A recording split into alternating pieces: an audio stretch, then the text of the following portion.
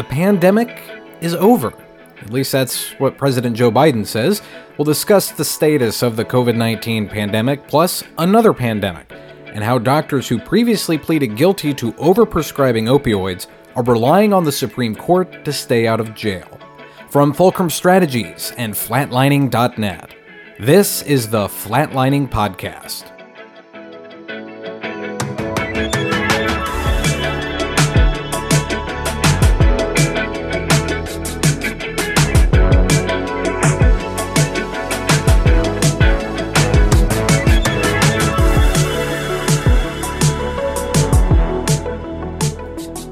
Hey everyone, and welcome to the Flatlining Podcast. The podcast brings you great healthcare analysis and discussion each week.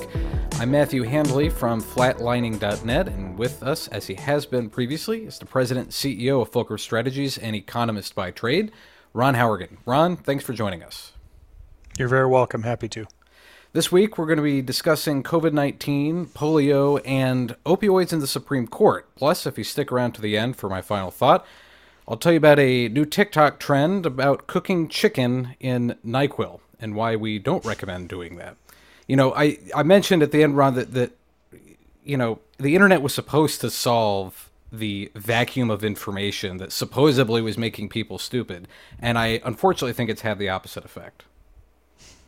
Yeah, I tend to agree. What was, again, supposed to be this wonderful information sharing thing definitely has some negative side effects to it, that's for sure.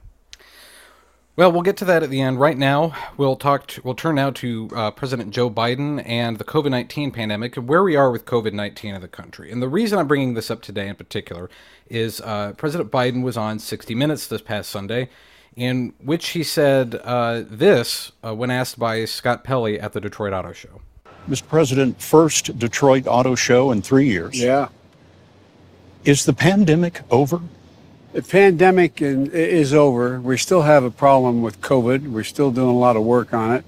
But the pandemic is over. If you notice, no one's wearing masks. Everybody seems to be in pretty good shape. And so I think it's changing, and I think this is a perfect example of it. Ron, what do you think? Is the pandemic over? Well, like all things, I think it probably gets into what is your definition of over. I think there are definitely things about the pandemic that are over. You know, we are over the most dangerous part of the pandemic when the virus was much more severe. We didn't have effective treatments and we didn't have a vaccine. Now, none of those three things are true. The virus is much less severe. We have effective treatments and we have effective vaccines. So that part of it's over. I don't think it's true to say that it's completely over because we're going to be dealing with some of the effects of COVID-19 for years to come. So if your definition is the scary part where it was really, really dangerous, sure. If your definition is, do I need to even stop thinking about COVID-19 because it's no longer impacting us at all? No, it's not over. You know, it's interesting you bring that up, and I'm glad you did, because last week we talked about the effects of long COVID and how that's going to possibly harm the labor force, especially if it gets classified as a disability under the Americans with Disabilities Act. And if you want to know more about that, check out our episode from last week. You wrote earlier this year on Flatlining.net about COVID-19, and you titled the article "The End of the Beginning." Are we still in that end of the beginning, or have we kind of reached the middle of the beginning at this point? Yeah, and the comment came from and I might not get it perfectly correct, but it's an old Winston Churchill quote from at the end of the Battle of Britain, the Air War, and he said, "This is not the end. This is not even the beginning of the end, but it may be the end of the beginning." I think we're past the end of the beginning. You know, we maybe are in the beginning of the end, to sort of use that same. So again, we continue to make progress. Part of that is just the natural evolution of the virus, but it's not over. We still have a number of things to deal with, including the scary thought of, well, what about the next one? You know, we got through this one, and we got through it relatively well, given what it could have been. But I know there are folks like Bill Gates, for example, who is still saying, hey, just because this one didn't completely destroy us and just because this only killed 1 million U.S. citizens, it could have been much worse. We need to better prepare for what the next one, the next novel virus might look like. And so that's another thing that we're not through yet, is we can't forget about COVID because we don't know what the next one is. As we move on from COVID and as we continue to have it with us as an endemic disease like influenza, what does this mean for the country? What does it mean for healthcare policy in particular? Well, COVID introduced an entirely new dynamic. And I think, healthcare providers and healthcare policy have hopefully learned from that. And how did we deal with this well? How did we not deal with it well? How do we need to address policy going forward to potentially deal with whatever the next one is? And those are huge open questions. We don't have them answered yet. If anything, we're just still figuring out what the question is. As Biden's talking about the pandemic being over, last week the World Health Organization Director General Tedros Ghebreyesus said that that we've never been in a better position to end the pandemic, but we're not there yet. But he did say that the end is in sight. I do know policy-wise, and this is why I think it's interesting that Biden said this, and I want to talk about the political ramifications of this in a second, because Biden is saying the pandemic is over. The HHS just missed their 60-day window to notify the states that they were going to end the public health emergency. When do you think we're going to see an end to the public health emergency? Well, that's an excellent question, and I think it really depends on whether the end of the public health emergency is going to be decided largely politically or clinically. And I think it's obvious. If it's politically, it's going to end before the midterms because politically that's the right time to do it. If it's purely clinically, and I'm not saying purely clinically is correct, because sometimes whenever you're looking at a problem through only one lens, you tend to forget the other things. For example, purely clinically, when we first got wrapped up in COVID, we should have completely shut down everyone, made everyone stay at home. We should have forced needles in arms with the vaccine, whether they wanted to or not. Clinically, that would have been the right thing to do. Now, I wouldn't have agreed with that dramatic of an approach because it doesn't consider other things, like what happens to the economy, like all the discussion about what happens to kids who aren't in school systems, like all of those other things. So if it's purely clinically, I think we're going to see this, extend for quite some time. So when it ends, it's largely going to be which end of that spectrum has more sway. And reality, probably the sweet spot is somewhere with a little of both. But it yet remains to be seen how that final decision is going to be made. Do you think that do you think the shift from government underwriting of COVID-19 vaccines and treatment and testing, do you think that will end when either the Biden administration or, perhaps even the next administration, depending on how long it lasts, when they declare the end of the public health emergency? Yeah, I think that'll be part of, when they declare the end, there will be a number of things that'll happen that, they'll stop funding the treatment, et cetera, and they probably should. That can be funded by private insurers or Medicare, Medicaid, et cetera, as well as a number of other things. Some of the continued requirements for mask mandates and healthcare delivery and other things will also end when the date hits. How do you think that'll affect, cost-wise, how do you think that'll affect, in particular, physicians and their practices? The shift to commercial coverage of COVID-19 as opposed to government underwriting? Well, I really think from a physician practice perspective, it'll have very little impact. Most of what's now the heavy cost, and even in the beginning, the heavy cost of treating COVID really sits in hospital facilities. And they're just going to get, they'll get their payment rather than direct from the government for those things. They'll get it from insurance companies or the government through Medicare and Medicaid. So I don't think it's a problem for, it's not going to ruin healthcare delivery, any of that. It just will move that money from one to another. And now that COVID is nowhere near as severe, that shift is nowhere near what it would have been in the beginning when, things were very, very dire. The Mayo Clinic just put out some forecasting on what we can expect for COVID-19 over the next few weeks. But before I get to that, in the 60 Minutes interview, President Biden did what I think he's done in pretty much every interview or speech that he's given, and he's gone back and blamed the slow vaccination, or what he refers to as a slow vaccination, on the former administration. And I want to go ahead and play that clip real quick. Your approval rating in the country is well below 50%. And I wonder why you think that is. This is a really difficult time. We're at an inflection point in the history of this country. We're going to make decisions, and we're making decisions now that are going to determine what we're going to look like the next 10 years from now. I think you'd agree that the impact on the psyche of the American people as a consequence of the pandemic is profound. Think of how that has changed everything. People's attitudes about themselves, their families, about the state of the nation, about the state of their communities. And so there's a lot of uncertainty out there, a great deal of uncertainty. And we lost 1 million people to COVID. When I got in office, when I got elected, only 2 million people had been vaccinated. I got 220 million. My point is, it takes time. We were left in a very difficult situation. It's been a very difficult time, very difficult. It's true his approval ratings are low, and I think his argument here in this answer that he gave to Scott Pelley was just that, you got to wait and see what we're going to accomplish by the things we put in place now. But do you think that, is it fair to turn around and blame the previous administration, despite the fact the vaccines were only approved a month before Biden was in office?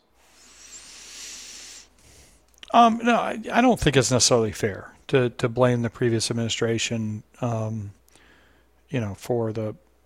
some degree, for the slow uptake in the vaccination. I mean, there's a lot of data that shows that even today, there's a very different vaccination rate between Republicans and Democrats. Mm-hmm.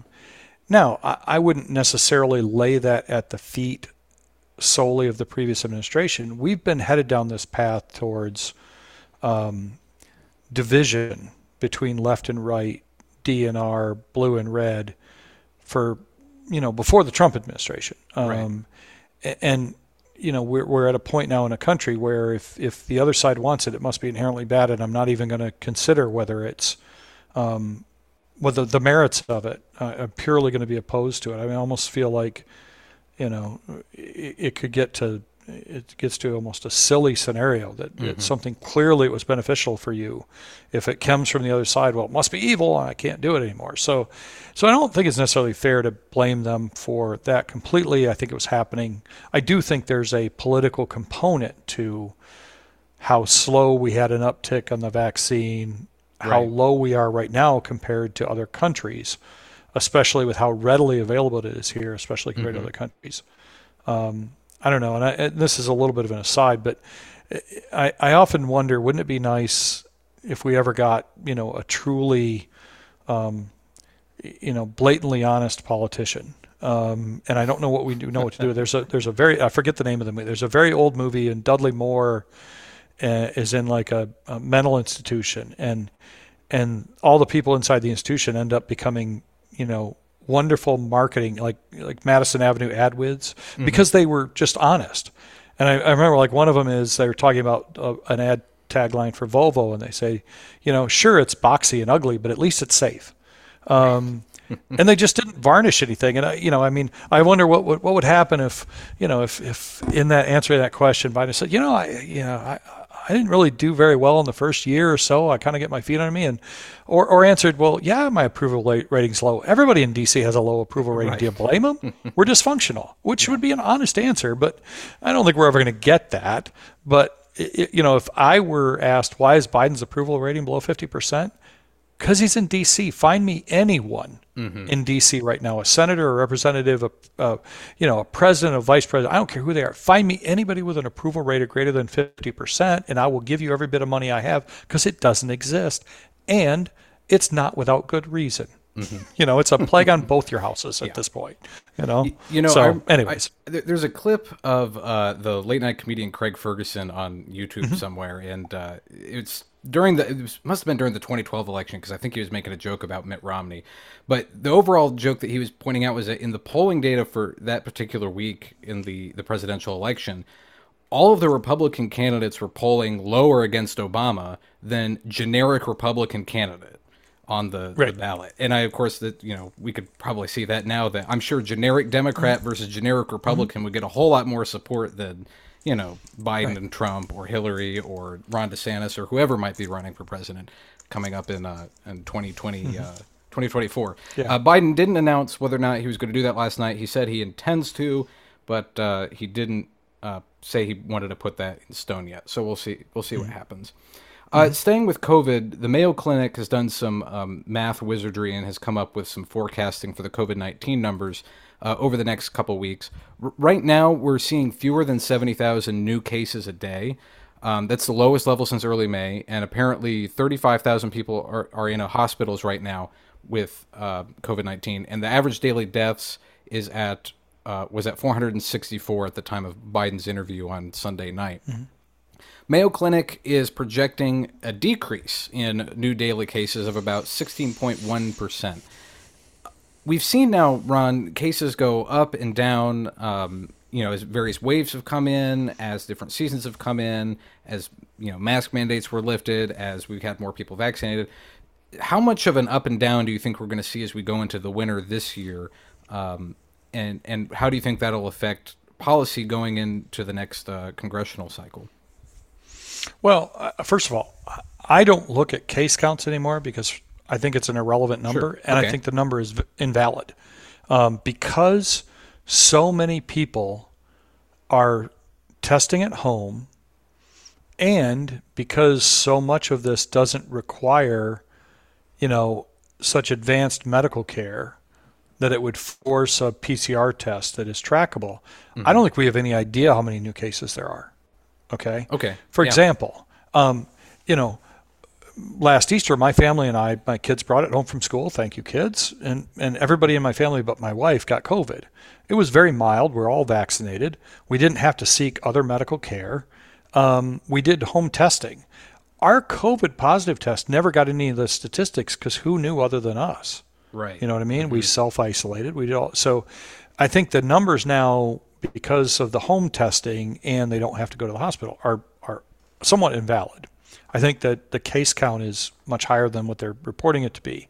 Some of it they're doing extrapolation on COVID and wastewater, which is a difficult mathematical extrapolation with a high degree of uncertainty. Secondly, why I don't look at cases is I don't care. And not that I don't care about COVID, it's that, the whole thing in the beginning shouldn't have been how many people get COVID. It's how many people have a very serious reaction to it. That's why nobody freaks out and says, you know what, last week, 300,000 Americans got the common cold. Well, okay. So what? So they went to the pharmacy, they got themselves some over-the-counter stuff, and they had a bad weekend. So since it's nowhere near as severe and much more effectively treated, to me, the numbers are watching hospitalizations and deaths, and those have gotten down to a relatively stable and relatively low level compared to where they were.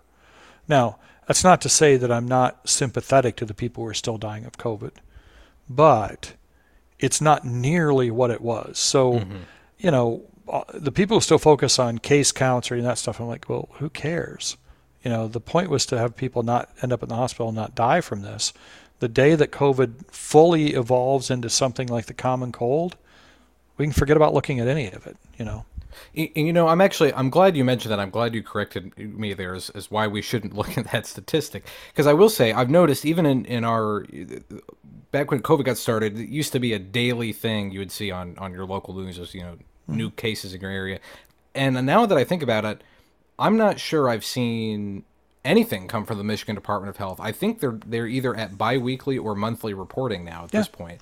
I'm sure North Carolina is the same way. Well, and even let's put it this way. The current, average daily fatality count, is only about twice as high, and I know that sounds strange when you say only, about twice as high as a bad flu season. We've had years where the flu season we've lost 60,000 people, and that's horrible.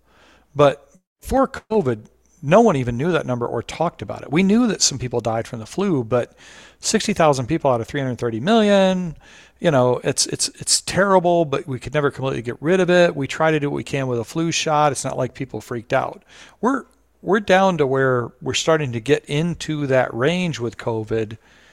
And that's why I say, relatively low and relatively stable, where we probably don't need to worry about it as much anymore. If you're one of those people that are at serious risk, you're the extreme elderly or immunocompromised or have some of those things, COVID is still something you don't want to mess around with. Right. But it's not like it was before where we were, oh my God, this might get away from us and we don't know how many millions of people it'll kill.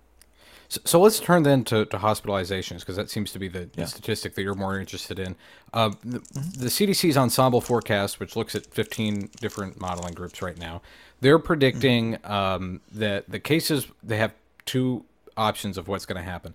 Cases are either going to remain stable for hospitalizations, or they said we have an uncertain trend. When we talk in statistics about an uncertain trend, what does that usually mean?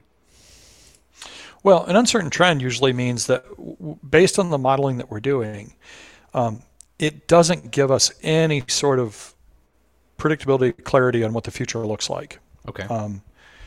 Either because the correlations are not strong enough for me to make an assertion, or we're concerned that the correlations are true, and unrelated, or we think there could be a significant change in one of the variables that we haven't sort of have enough data to determine what that is. So it's basically the data doesn't support any conclusions at this time.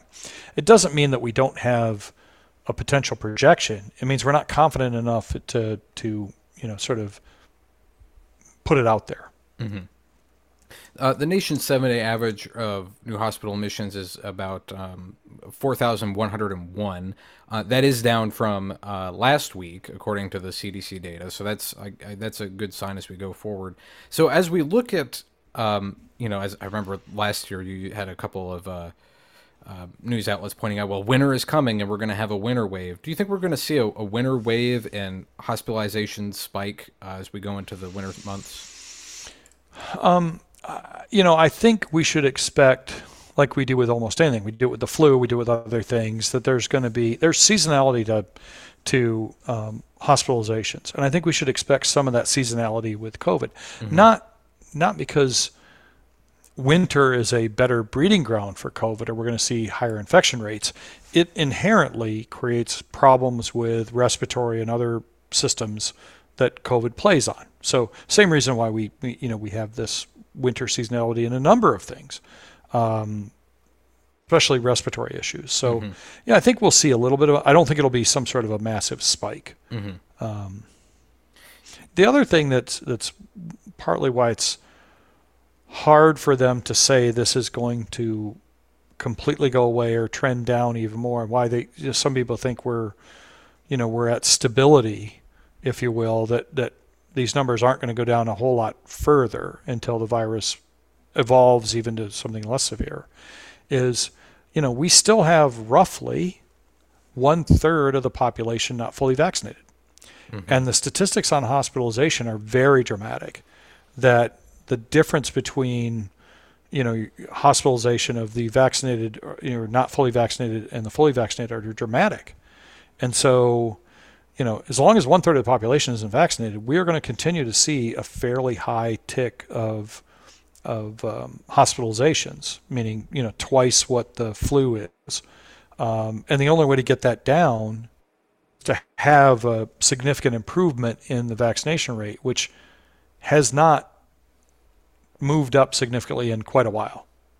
So that's the other reason why we'll probably never, until the virus finishes evolving, we'll never see that get down to that only 50,000 fatalities or only 10,000 fatalities, because there's still just such a significant part of the population that is at extreme risk. And that 1/3 of unvaccinated peoples, that's been, you said it's a while, I believe it's been almost all of this of 2022, I believe. Yeah.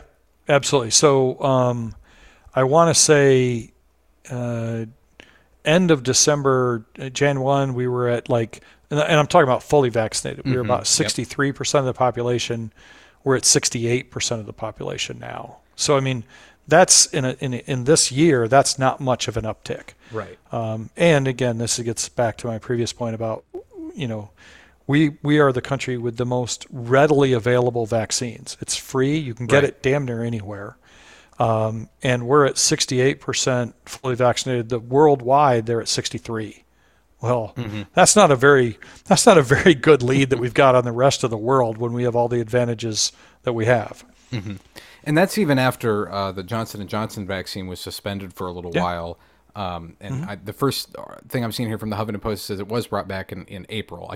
That kind of fell off my radar after it happened, and I'm surprised I didn't check back in on that. But it's almost weird to think about that we had an entire vaccine lopped off the table, and we still haven't. It didn't really make a dent in anything. I mean, But that was one that I think had more people concerned. I don't know if that was ever reapproved in Europe or not, but I do know it was here in the U.S. And I did hear just the other day, as China has tried to export its coronavirus vaccine, which is nowhere near as effective as the ones that we've developed in the West, and same with Russia's Sputnik vaccine. They've been trying to get some of their influence into Southeast Asia and to Africa with these vaccines, but they're just not as effective as what we've developed in Western Europe and the United States. Right. Absolutely. I want to turn now to a different virus, a different quote-unquote pandemic, and that's polio. And we thought it was gone in the U.S. for quite a long time, but there's been some cases reported. What's the deal with that? Yeah. Well, what we're seeing is the byproduct of this division in this country, and what can happen by that division. So part of what happened with, the COVID vaccine is a lot of distrust in a lot of things, okay, but including vaccines in general. And so we've started to see an uptick of vaccination rates across the board. Some of the things that we had taken for granted in society, polio being a perfect example of, well, we got that one whipped. We've got a safe, effective vaccine that's been being used forever, with scads of clinical data that says it's safe and effective. And suddenly, because it's labeled a vaccine and because vaccines are inherently, we should be skeptical about them, not everybody's doing it. And we're starting to see a few cases pop up. Now, I'm not worried that we're going to see this huge polio pandemic because the vaccination rates on polio are still very high. But to me, any case of polio that could have been avoided through a very safe and effective vaccine with tons of data behind it is a tragedy. And the people who aren't getting their kids vaccinated with polio, to a large degree, you can't have a reasonable conversation with them, because any reasonable conversation, knowing how much this vaccine, how many lives it saved, what it used to be like, et cetera, would lead you to believe that yes. Because show me the data where it's problematic. Show me where it's not effective. Show me where it creates, because the data's not there. It doesn't exist. Right. But still, some people are not getting vaccinated, and we're gonna see this in other areas if this continues. And to me, it's interesting because the question I would ask for some of these parents that aren't having their children vaccinated from polio is, you've had the vaccination yourself. Where did it ruin your life in a way that you think it's going to ruin your children's? And even among all of the weird conspiracy nonsense I've seen on the internet about COVID vaccines, I haven't seen any real response to a question like that. No, I don't think there is a good response to it, honestly. There isn't one, and that's why you can't have a logical, rational conversation with them, because they can't answer this simple question. Show me any sort of reasonable, fact-based concern on the safety or efficacy of this vaccine. Well, it doesn't exist, so then we got to get into something else. We got to get into the weird conspiracy stuff. I had a similar thought with, when healthcare facilities started mandating the use of the vaccine for nurses or things that worked at hospitals, and the people came out and said, you can't tell me what to put in my body. Well, no, when you took that job, you agreed that you were going to get the flu vaccine every year, and there were other things that you had to prove you were vaccinated for because you're in a healthcare delivery system. you did that and you've always done that. Why is this different? Why wasn't that an issue when you went to take that job at that hospital and they said, oh, by the way, as a condition for your employment, which they all had, you have to bring me your childhood vaccination records to make sure you've been vaccinated from polio and all this other stuff, and you have to agree that every year you're going to get a flu vaccine. They went, oh, okay, that's cool. But suddenly there was something new, and, well, how dare you tell me to? No. You can't have that argument. You've already agreed to that. And if you don't want to agree to that, you don't have to work there. So same kind of a thing. And it's exactly what you said. It's been the norm for a long time to prove that you're vaccinated for a number of things. When I went to college, it was one of those things that, because I moved to Michigan at the time, that my pediatrician had to send a document from the state of North Carolina to my college verifying that I'd had all my childhood vaccines and I wasn't going to be spreading things like polio up in Grand Rapids. Right. Right. I know people that were protesting over the COVID-19 vaccination cards early on, and I'm sure some people still argue about that as well, but I have somewhere around here, I have a yellow fever vaccination card because I lived overseas and I needed to prove to these other countries that I had been vaccinated against yellow fever before they would let me enter the country. So to me, proving you're vaccinated it might be slightly inconvenient, but I'm not sure, why it's other than it's a quote unquote, infringing upon my rights to be free. I'm not quite sure why all of a sudden we've become, other than what you've talked about with the extreme divisiveness we've seen and distrust of the government, it's become such an issue when it wasn't before. Well, and there's two other things that I think about when in this kind of discussion on this stuff.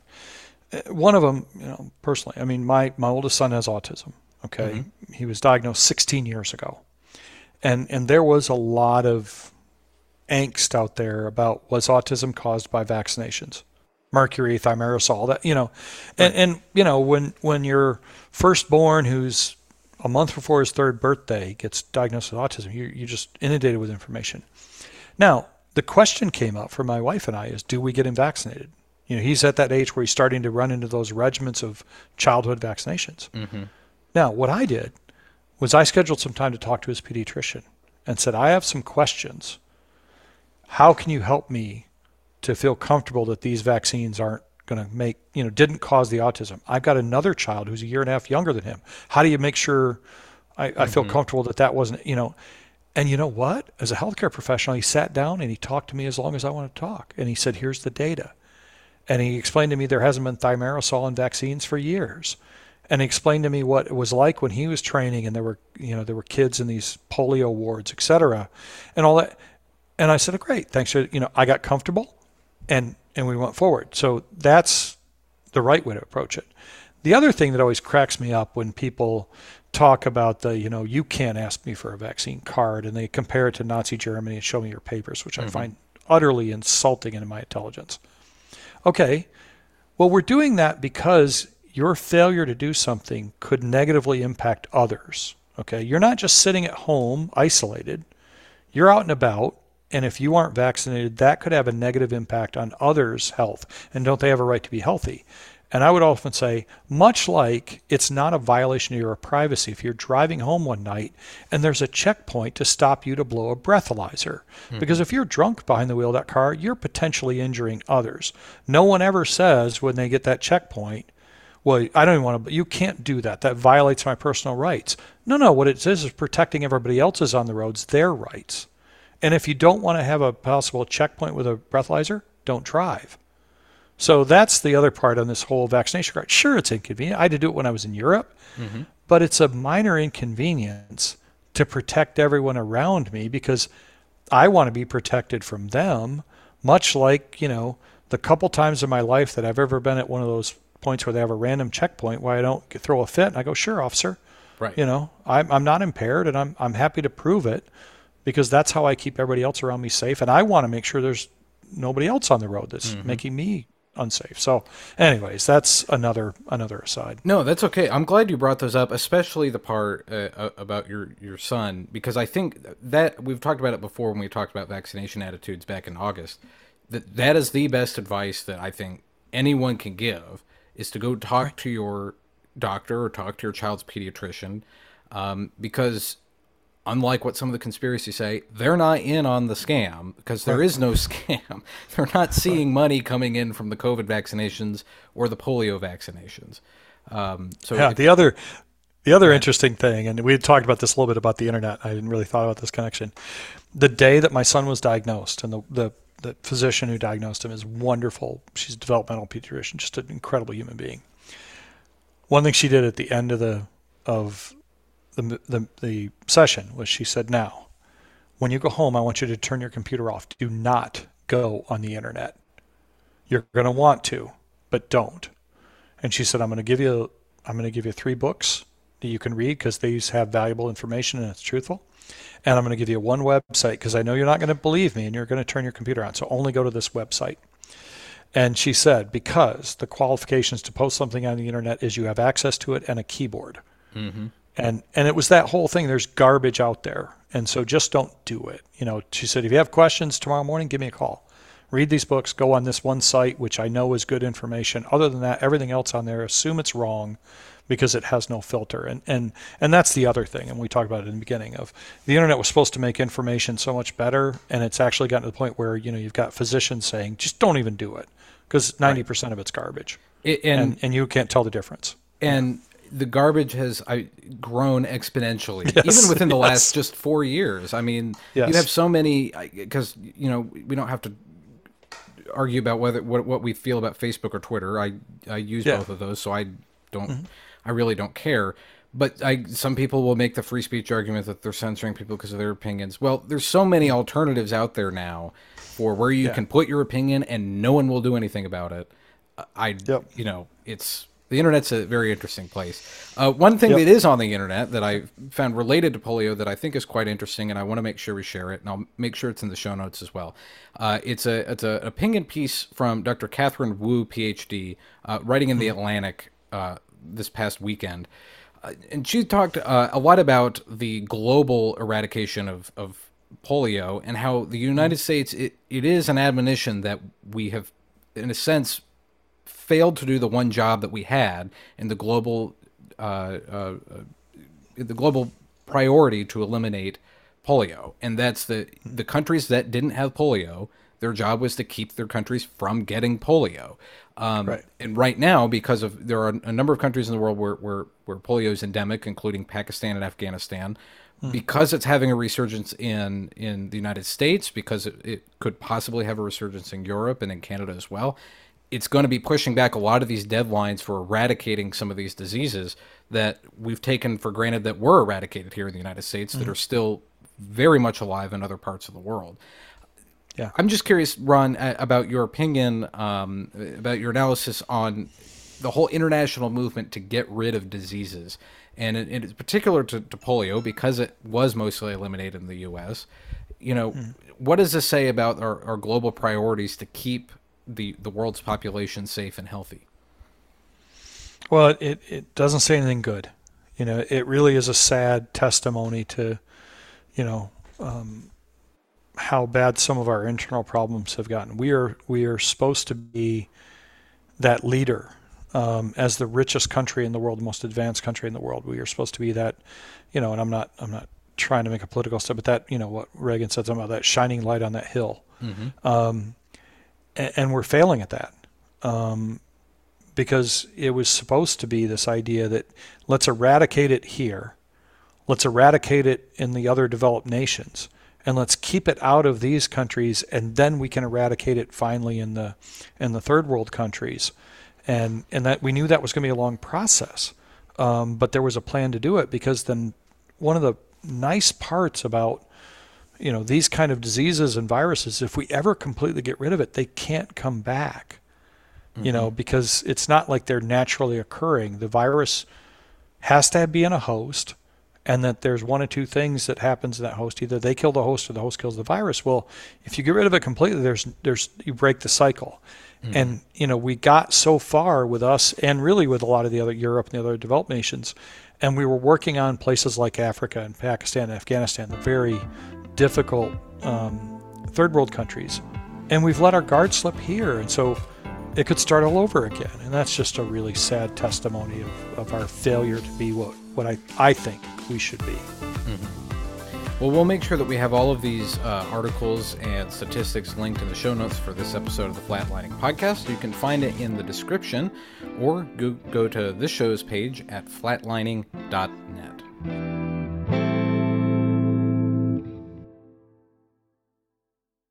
One thing we've noticed from listeners of the Flatlining Podcast is that not all of you have signed up for our weekly e-newsletter.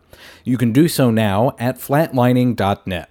Each week, we share some of the most interesting and relevant healthcare news-related items we find and how they might affect you, your practice, or your patients. It also includes a weekly column from me. Sign up now for the Friday Pulse Check at flatlining.net.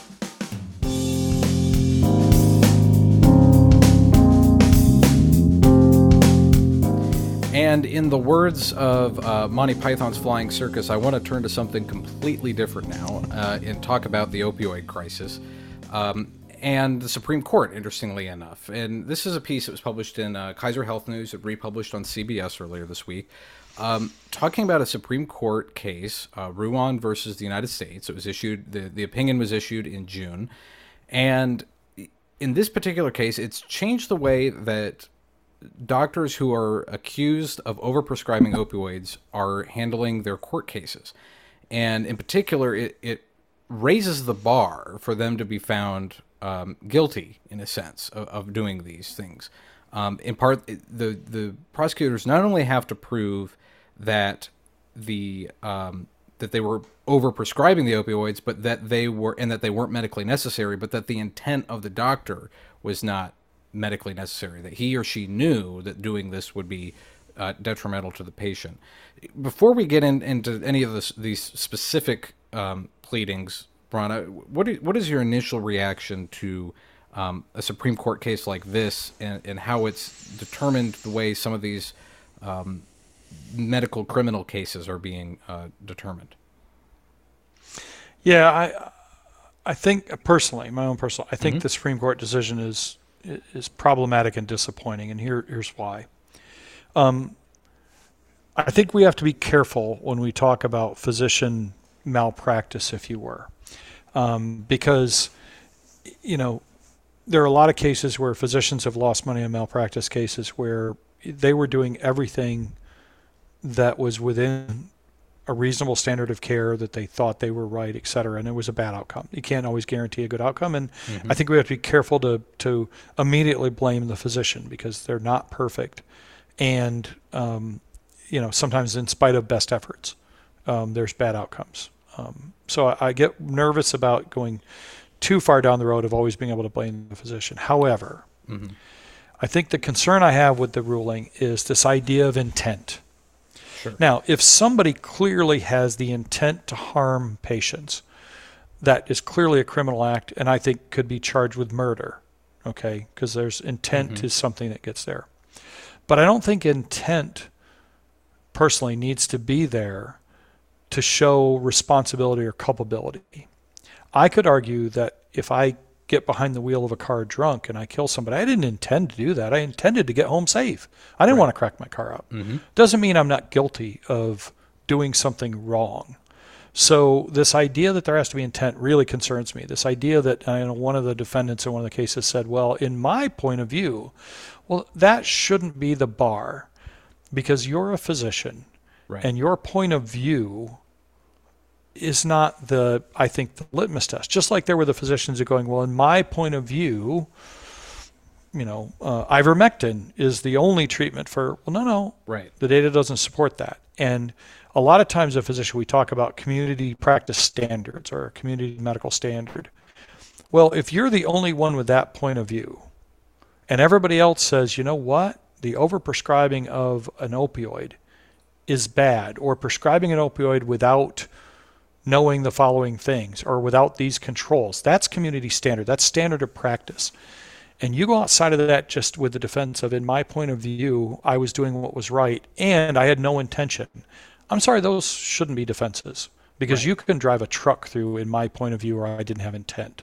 And I think that's a problematic thing for the practice of medicine. And I don't know many physicians who support that idea. Of that you just should have this blanket defense of saying, well, in my personal medical opinion, I thought I was doing the right thing, and I had no intention to do harm. Mm-hmm.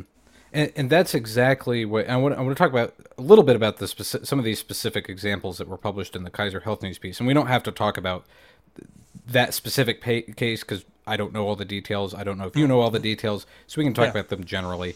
This first one is Dr. Nelson Arano. He originally pleaded guilty to overprescribing opioids, and what happened was he petitioned a judge, and the judge agreed to change his plea to not guilty and have a trial because of the SCOTUS ruling in Ruan. Other doctors have followed suit. A nurse practitioner in Tennessee delayed his trial because of the Ruan decision. He's accused of trading opioids for sex and a reality TV show pilot. I wasn't aware that was on the table for opioids, but apparently it is. Right. In Ohio, Dr. Martin Escobar cited Ruan to try and avoid prison time after he pleaded guilty to 54 counts of distributing a controlled substance. Ultimately, the judge dismissed that and sentenced him to 25 years in prison. So we've seen a handful now of where some of these doctors, they've used it to their favor and some of these other doctors haven't. Do you have a sense of which way the majority of these might go? Or is it kind of all up in the air? I really think it's going to depend on the judge. I think what the SCOTUS ruling did, in my opinion, was it created an opening for if a judge wants to lean that way to do it, with this idea of intent being a potential defense or lack thereof. And again, I get going back to saying, in some ways, when a physician, and I would call these physicians at bare minimum negligent of not taking the appropriate precautions for who was getting the prescription, how many they were prescribing for what, and how they controlled it. And I'll give you a personal experience in just a second, but at bare minimum, they're negligent. Intent is irrelevant. Whether it was intent to get rich or intent to harm or intent to get sex for drugs or just no intent at all and say, I was actually just kind of lazy and I didn't really control. I don't care what your intent was. You were negligent in your job, and that had a negative result, just like negligent in, if I'm negligent in the decision making not to get behind the wheel of a car drunk. Intent is irrelevant. So I think it's going to depend on the specific judges, where you see, the one, the Escobar case, where he said, pshaw, here's your 25 years. And other judges might say, well, you know what? Now that SCOTUS said that, I can't find you guilty. And then it's going to be interesting what the appellate courts do, because I'm sure the Escobar case is going to appeal it. And does the appellate court feel differently? You've created this opportunity for that, which I think is problematic. Now, let me give you back to that personal experience. Sure. I've had a couple of shoulder surgeries and a knee surgery. The orthopedic surgeon, excellent physician, exhibiting the correct control of a narcotic that was clearly medically necessary. It's post-surgical pain management. Said to me, I'm only prescribing you so many tablets. I'm not saying you can't have more. But before I'll up that prescription or renew that prescription, you're going to have to come in and talk to me about how you're handling your pain and why. Because I'm going to need to feel comfortable as your physician that you truly are in post-surgical pain and need a few more pills. I'm not going to just blanketly renew that prescription because that's appropriate. Right. And I knew if I needed it and truly did need it, he would, I could go in and see him and he would do it. But I wasn't just going to do the blanket because he needed to know that it wasn't just because I was becoming addicted to a post-surgical pain med. Okay. That's like I said, his intent was irrelevant. He was doing the appropriate control of a substance that can be addictive. Now, again, in the whole thing with the opioid crisis, part of it started with a manufacturer who wasn't being completely forthright in their sales, activities on the addictive nature of their drug, and they have been punished for it to the tune of an awful lot of money. So, I know that some of the doctors got caught up in this based on bad information they were given, then changed their ways once they had the right information. I want to go back to this discussion about intent because I think that's a good discussion here. And a couple months ago, either it was passed or it was just being debated in California. They were looking at adding some requirements to the state medical board for them to censure and reprimand physicians who spread COVID-19 misinformation. And you mentioned earlier ivermectin. Should, I mean, in that sense, you're sort of codifying that, at least with COVID-19, intent doesn't matter. You know, the science is done, you know, by a majority, and until something convinces a majority of people that it's, you know, it's wrong, then that's stays as the mainstream. That's how we all thought the earth was flat forever. And then we had a majority of people realize, no, we can prove that it's not, never mind. So I'm curious what your thoughts are on some of these states kind of codifying that intent doesn't matter. There are set regulations, there are set rules, there are set standards, as you talk about, and intent doesn't matter. Yeah, and so I think it's particularly professions where there's there should be an expected level of reliability on the information. You know, if it's why, you know, lawyers can get sued for malpractice. It's why, you know, if your tax accountant does your taxes, you know, you have this, he's a CPA, he's a tax accountant, a reasonable expectation that they're going to be giving you good information. You know, it's why if your tax accountant goes, you know what, don't worry about this. This ain't illegal. Just add an extra zero to every one of your charitable donations. It's no problem. And you get busted for that, you can go after his license because you had a reasonable expectation that he's going to give you factual information. And I think the thing that California, some of their states were doing, the medical boards, is saying, look, it's one thing to present the study and present the data about vaccines and say, this is what the data shows. Yes, this was only for this long and only over this many patients, but here's what the data shows. It's even fine to say, I can't 100% guarantee you, because there are none of those, but I can tell you that the data shows that every bit of data says these are effective, et cetera. It's a different thing to completely go outside of the data, outside of the science, and say things that you have no supporting information for. And it's you know, people talk about, well, why did they, why did for hydroxy or hydrochlorozone or whatever it was called, I remember. Why did at one point were they using it and then they pulled it? Well, because they at one point they weren't sure because there wasn't a study, and then when they got the study, they go, oh my God! Not only does it not help, it actually has an increased risk of a cardiac event, so we pull it. Well, once that information is out there, I think it is malpractice to, in the face of that data, go, I don't believe the science, and I don't have any science that tells me I should think otherwise that's generally accepted. And I'm just going to tell people, no, this is the right drug. Nope, sorry, I don't think you get to do that. And I don't think it's important whether you intended to harm them with that. It's, that's not what you get to do. Do you remember a few months ago we kind of had that online spat with the pseudonymous physician Paracelsus?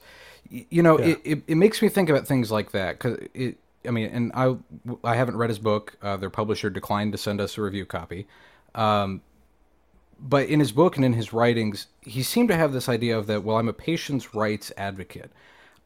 And I'm not really sure what that means other than my way is the right way of doing it and everyone else who disagrees with me is wrong. So I'm putting myself in the right by saying I'm actually for the patients and against, the big boogeyman. Yeah. So I read the book. Okay. It's a lot of, first of all, my opinion, what he shows as data to try to prove his point is an awful lot of connections that have to all be, it's right. Building a house of straw. Yeah. And there's a lot of, inference of, look at how much money is on drugs. These doctors have to be on the take. Well, that doesn't necessarily mean the same thing. And so I found a lot of flaws with some of his logic and the conclusions he was drawing. So it is a problematic approach, and it's easy to hide behind, I'm just trying to do what's right for the patient. I'm that patient advocate. Just like it's easy to hide behind, I'm just standing up for individuals' rights. Well, life isn't that easy, and it isn't that clean cut. And wouldn't it be better to stand up for, the other thing, I think you can do both. Like, for example, and I'll go back to the story about, when I got done with my questions with our pediatrician about immunizations, And he said, look, I can't tie your kid down and put a needle in his arm, and I would never do that. You as the parent have to make this decision. And I can disagree with that decision, but I'll respect the decision. All I can tell you is, if you choose not to have your child vaccinated, they can't stay in this practice, because I, as a physician, can also make the decision on who I want to care for. And he said, and I know there are other pediatricians out there who aren't as strict about that, and I will give you their names. So right. I thought that was a wonderful balance. He was being my advocate, and he was saying I'm being the advocate of the small child. But I'm respecting your right to make that decision. I don't get to make that decision for you, and I'll just say you can make your decision, and then I have, as a physician, a different decision I'll make. And there was mutual respect there. And so I don't think you can't have both saying this is what's right, this is what the science says, but I respect that it's your decision. Mm-hmm. I want to turn quickly in the last few minutes that we have to something that's a little bit more optimistic, and that's kind of what we've discussed. I don't know if we've discussed on this program, but it has been discussed in the plethora of the internet and the health news world, and that's the solution to the opioid crisis. And I think a lot of it, at least from what I'm reading, a lot of it boils down to there needs to be more money somewhere in recovery programs, in recovery clinics, possibly in education. What do you think is the greatest need right now to solve the opioid crisis that we have in the U.S.? Well, and I'm thinking, by the way, of prescriptions, not necessarily drugs pouring in over the border. Yeah, the prescription opioid crisis. So to me, there's three things, and because of where we're at, you almost can't solve the problem without something addressing each of the three problems. One is we currently have an enormous population that's addicted, and you got to deal with that. That's the people who they've already have a problem. They're addicted to prescription pain medications, and that's going to be treatment, recovery. What's the option of dealing with those individuals to help them kick their addiction? Okay, that's number one. Number two is you've got to try to keep people from over-prescribing these drugs, doctors. Again, we're not talking about the illegal, drug trade. That's a whole different animal. But, a lot of the opioid problem started out with a inappropriate legal prescription. Either there weren't enough controls on it, there wasn't enough explanation up front about, hey, you got to be careful with this stuff. They were prescribed to the wrong people. And that, to me, is holding doctors responsible. That's why the SCOTUS decision, is problematic to me, is you took an oath, physician do no harm. You get paid to be responsible for these kind of things, and we're just asking you to do what you have agreed to do. And if you don't, there's got to be repercussions, whether that's loss of license, curtailing of license, criminal activities, that kind of stuff. So that's the second. And then the third thing is continuing to search for better, either systemic or post-surgical pain problems. Pain is an issue. I mean, we can't just say, well, here's a good way to solve the opioid problem. Ron, after your shoulder surgery, you're just going to get a leather strap and bite down hard. That ain't happening. So looking for other, pharmacological things that aren't as addictive, looking for other non-medication driven ways to control pain. Some of that has to do with surgical technique. Less invasive surgical will have less post-op pain. That'll help. Remember when I had my shoulder done, one of the things they'd send you home is this thing that wraps around your shoulder that, it runs cold water over it to keep it cool. That helps, and it doesn't replace the. So you got to do all. You got to deal with the people who are addicted now. You got to punish the people who are inappropriately prescribing this stuff, and then continue to look for better options that are not as addictive, or better techniques to deal with post-surgical or ongoing, low back pain, that kind of stuff. Right now in Congress, the Non-Opioids Prevent Addiction in the Nation Act, or the No Pain Act, has been introduced in both houses of Congress, and it's got some bipartisan support. And one of the things it does is it requires the Centers for Medicare and Medicaid Services to separate Medicare reimbursement for opioid and non-opioid treatments. Do you think that's a good regulatory, at least step in the right direction? Well, I'm very nervous about it. It sounds good, but it can create much like we talked about the internet, creates these unwanted negative side effects. Sure. And here's what I mean by that. You don't want to create an environment where you try to deal with an opioid crisis by creating it less access to the opioids where needed. We don't want to create an environment. I don't necessarily know that this will. I'm concerned because I need to see more of the details on how it will work.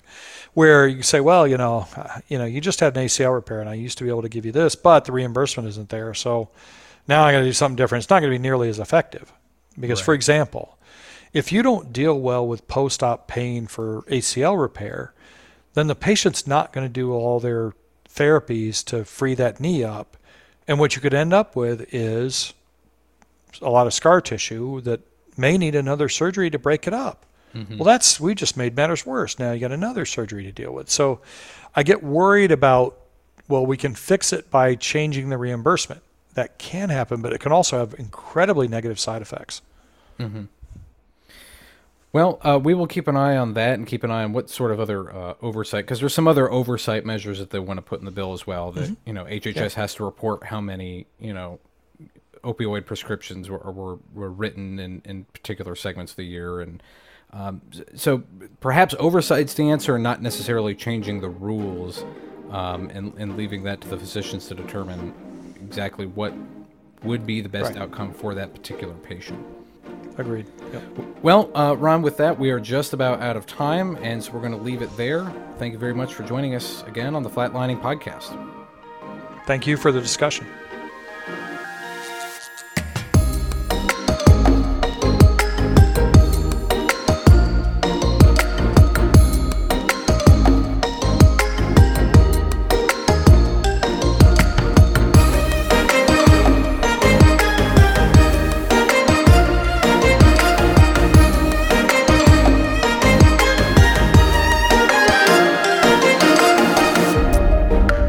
If you read my Friday Pulse Check last week, you may be wondering about the TikTok trend that I mentioned, but didn't describe. The new process is called slugging, and in this health trend, you cover your face with a very thick coat of Vaseline in order to supposedly lock in moisture. Now, it's true that Vaseline can be very good on some parts of your skin, and it helps keep them from drying out. But dermatologists are warning that using too much Vaseline on your face, particularly with teenagers, could trap more bacteria along the skin and cause acne breakouts. As if that wasn't enough, the Food and Drug Administration is getting involved in another trend. This one encourages people to cook their chicken in NyQuil or other over-the-counter cold medication. First, this isn't appetizing or tasty, so why would you even want to do that? Second of all, the FDA is warning that boiling the medication can make it more concentrated or change the properties. The evaporating vapors could cause high levels of drugs to enter the person's body and possibly cause long-term lung damage. I thought the internet was supposed to help fill the void that was, quote, the lack of information. But at least now someone's been on the record to state the obvious. Don't boil your chicken in NyQuil. The Flatlining Podcast is a production of Flatlining.net and Fulcrum Strategies. Copyright 2022, all rights reserved. Be sure to subscribe to the Flatlining Podcast on Spotify, Google Podcasts, Apple Podcasts, Amazon Music, the iHeartRadio app, or wherever you get your podcasts. For Ron Hauergen, I'm Matthew Handley. Have a good week.